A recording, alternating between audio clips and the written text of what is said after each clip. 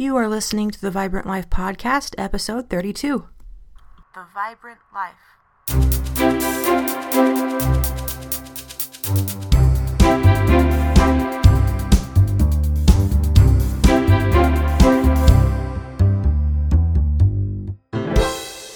Hey you, how's it going? I'm Emily Romrell and this is the Vibrant Life Podcast. I hope y'all have had a great week.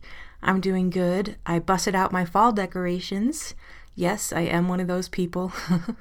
And I don't have too many decorations, honestly, just a couple of leafy garlands and a scarecrow, but I love changing things up and getting ready for the next season of the year. And I love all of the fun things that go with the different seasons, and fall is probably my favorite. I love watching the leaves change color. I love the cool, crisp air and wearing cute sweaters. I like pumpkin spice, all of that stuff. So I'm really happy for this next little season coming up. And as I've said before, every season has its own joy. To me, it always feels like the last few months of the year are crammed with as much joy as possible. It's a final push to make the most out of the year, right? And if you are looking for some help to finish out 2021 in style, now is the time to order your Vibrant Life Goal Planner. After a bit of personal study, I actually looked at a lot of different things, and I created a system around core values and living each day deliberately, and I made a goal planner. So it really helps me. I think it would probably help you too if you're looking for some more organization in your life. And you can find a link to the planner in the show notes, or you can go to my website, emilyromrell.com. So there's that. Also, if you are enjoying the podcast, please subscribe on Apple Podcasts or iTunes and leave a quick review. That helps so much to make the show more visible to new people. And as always, don't forget to tell your family and friends about the podcast. Thank you so much for helping to share the love. Okay, I'm psyched about the topic this week. You know, fall is a season of change, and a lot of us have gone through some pretty tough and are still experiencing some difficult changes since COVID and over the last couple of years.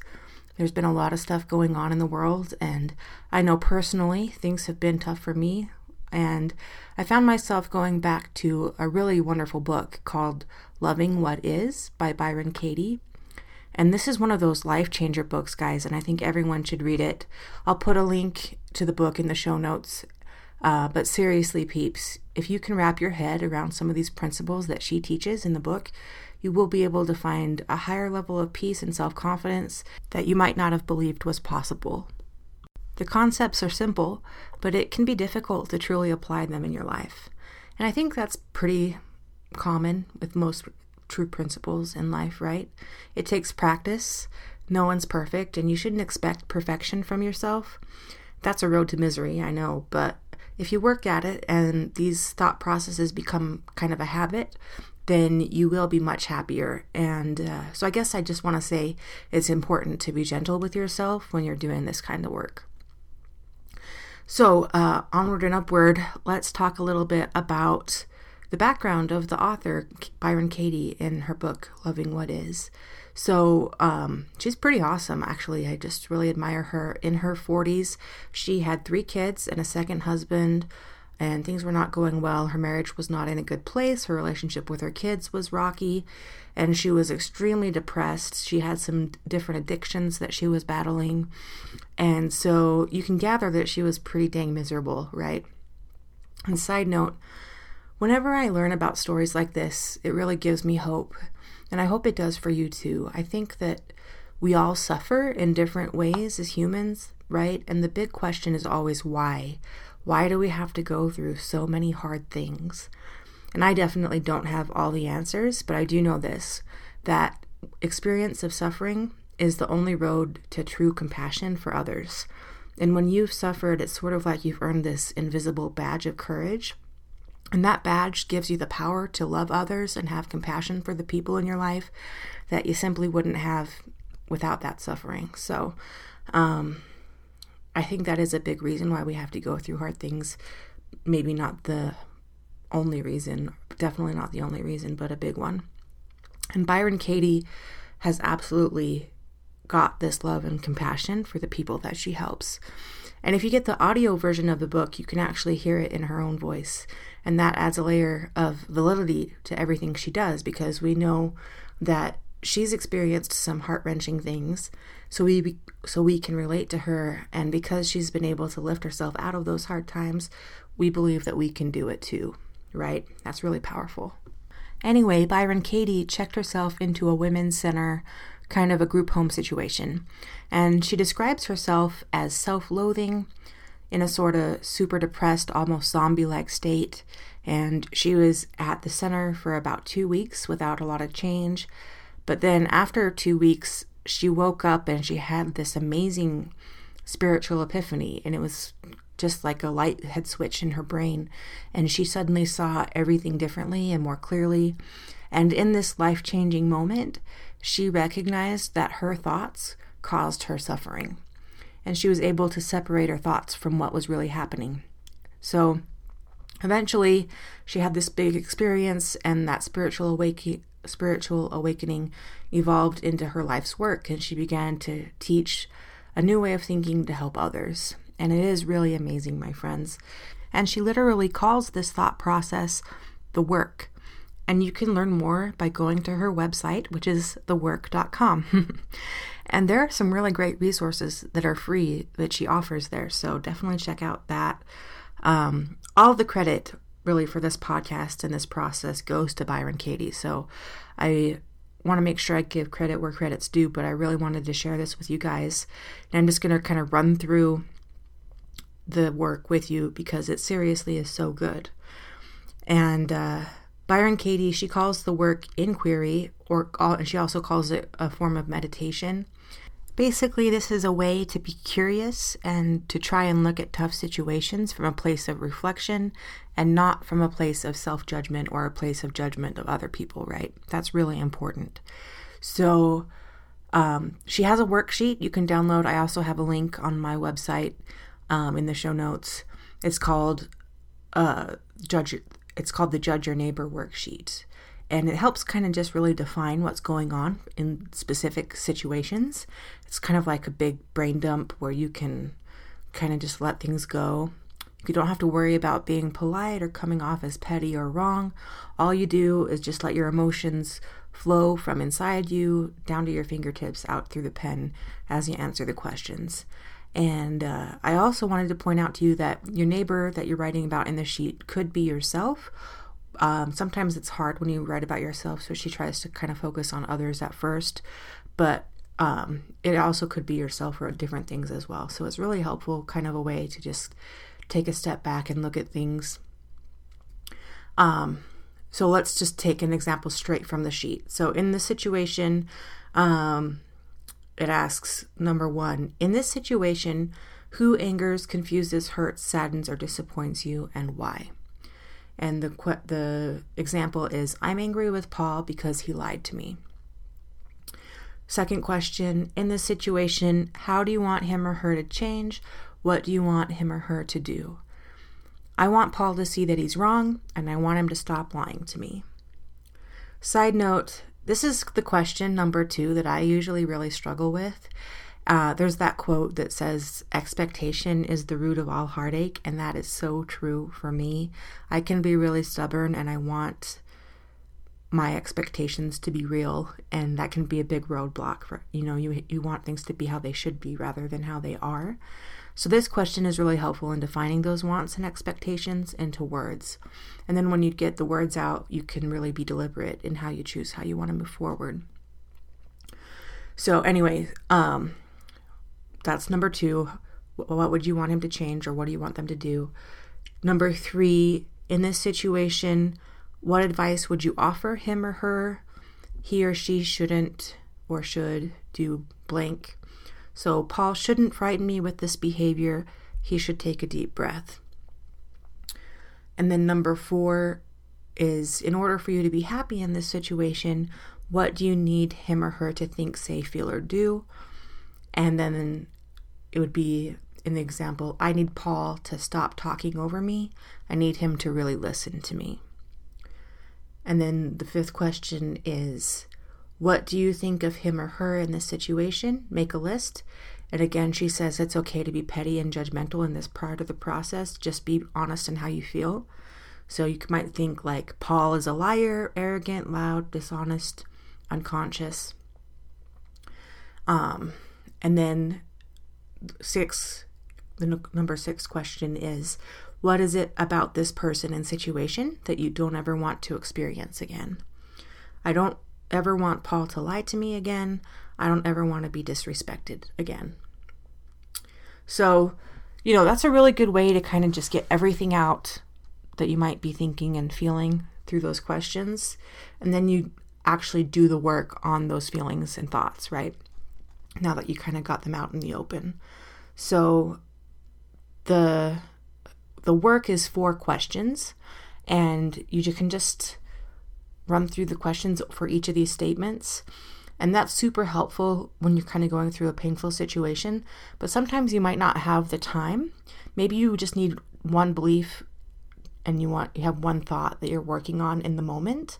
You can just run through the work of these 4 questions as well. You obviously don't have to do this whole big worksheet before.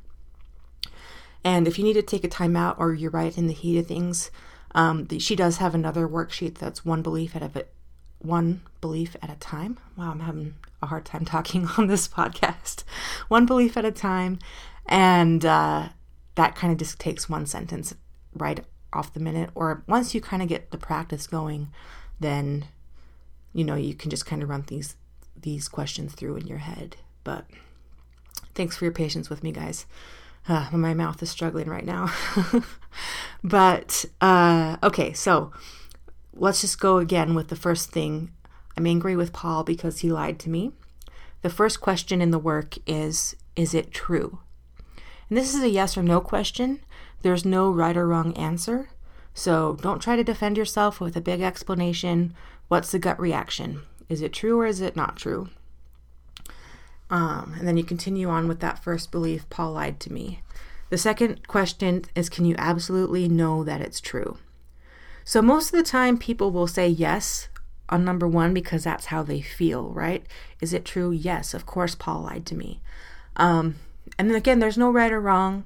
But the second question really helps us be a little bit more logical. Can you absolutely know that it's true?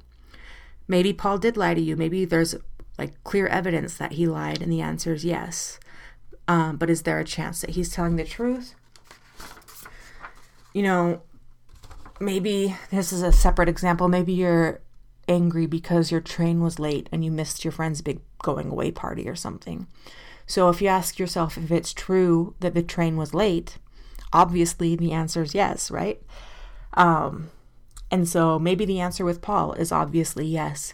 But many times we make assumptions that really hurt us. There's an old joke that my mom really doesn't like, but kind of makes me smile. You know what happens when you assume things? It makes an ass out of you and me. And I really never swear. I honestly don't. But it's a true statement, right? When you assume things, a lot of times you make assumptions that are not true, and it can hurt you in the long run. So question 2 is an opportunity to kind of take a double take. And then question 3, how would you react, or how do you react? What happens when you believe that thought? So maybe you feel hurt or betrayed by Paul. You don't trust Paul. Maybe you feel angry. Maybe you shut down and won't make an effort to communicate. There's lots of possibilities. Again, this is not to try to fix anything. It's just to take a beat and look at where you are and how you're feeling in the moment. But then in number 4 question is kind of where things start changing. Who would you be without this thought? So if you didn't have the belief or the thought that Paul lied to you, or I didn't have that belief, I would trust Paul. Our relationship would be happier. I wouldn't feel angry all the time. I would be kinder to Paul and even other people because I wouldn't be holding those negative feelings in. So, things might be a little happier, right? And then the magic step is actually not a question, it's a turnaround. So now that we've kind of meditated on things, we've got all of the stuff out to look at, we can turn it around. And for me, this is really the magic sauce in the process. You've examined your feelings and you can turn things around and find a higher way to think and maybe see the picture much more clearly. And usually there's several ways to turn it around, not just one. So rather than the statement, Paul lied to me, you can turn it around, I lied to me. So maybe I lied to myself because this is a pattern of behavior that Paul's had for a really long time, and I can't change that. Or you could turn it around, I lied to Paul, and maybe I lied to Paul with words or even by omission because I didn't speak up and tell Paul how I was feeling. And that led to Paul thinking things were okay, and we just had kind of a misunderstanding. That happens a lot, I think, especially between men and women. Maybe Paul didn't lie to me, and I'm making those dang assumptions again, right? Or maybe Paul told me the truth, and I just really wasn't ready to face the truth yet. And so it was easier for me to think that he was lying than to face that truth.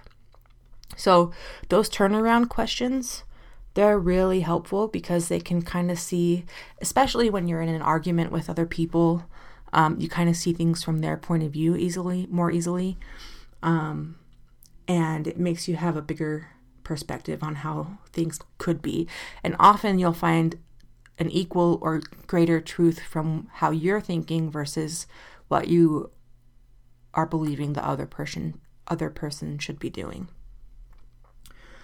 Oh goodness, my mouth.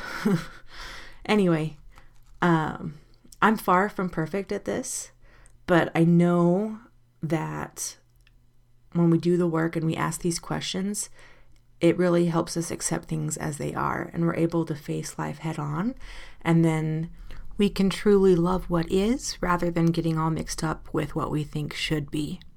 And that allows us to be deliberate and purposeful in how we choose to move forward. When we stop fighting the things we can't change, it gives us so much more power in the things that we can do. I'm, again, so far from perfect at this, but taking the time to ask these questions truly has helped me, and I hope it helps you too. Definitely check out Byron Katie, read her books. They are magical. Try to tackle things from a different perspective, guys. It can really help you live a vibrant life.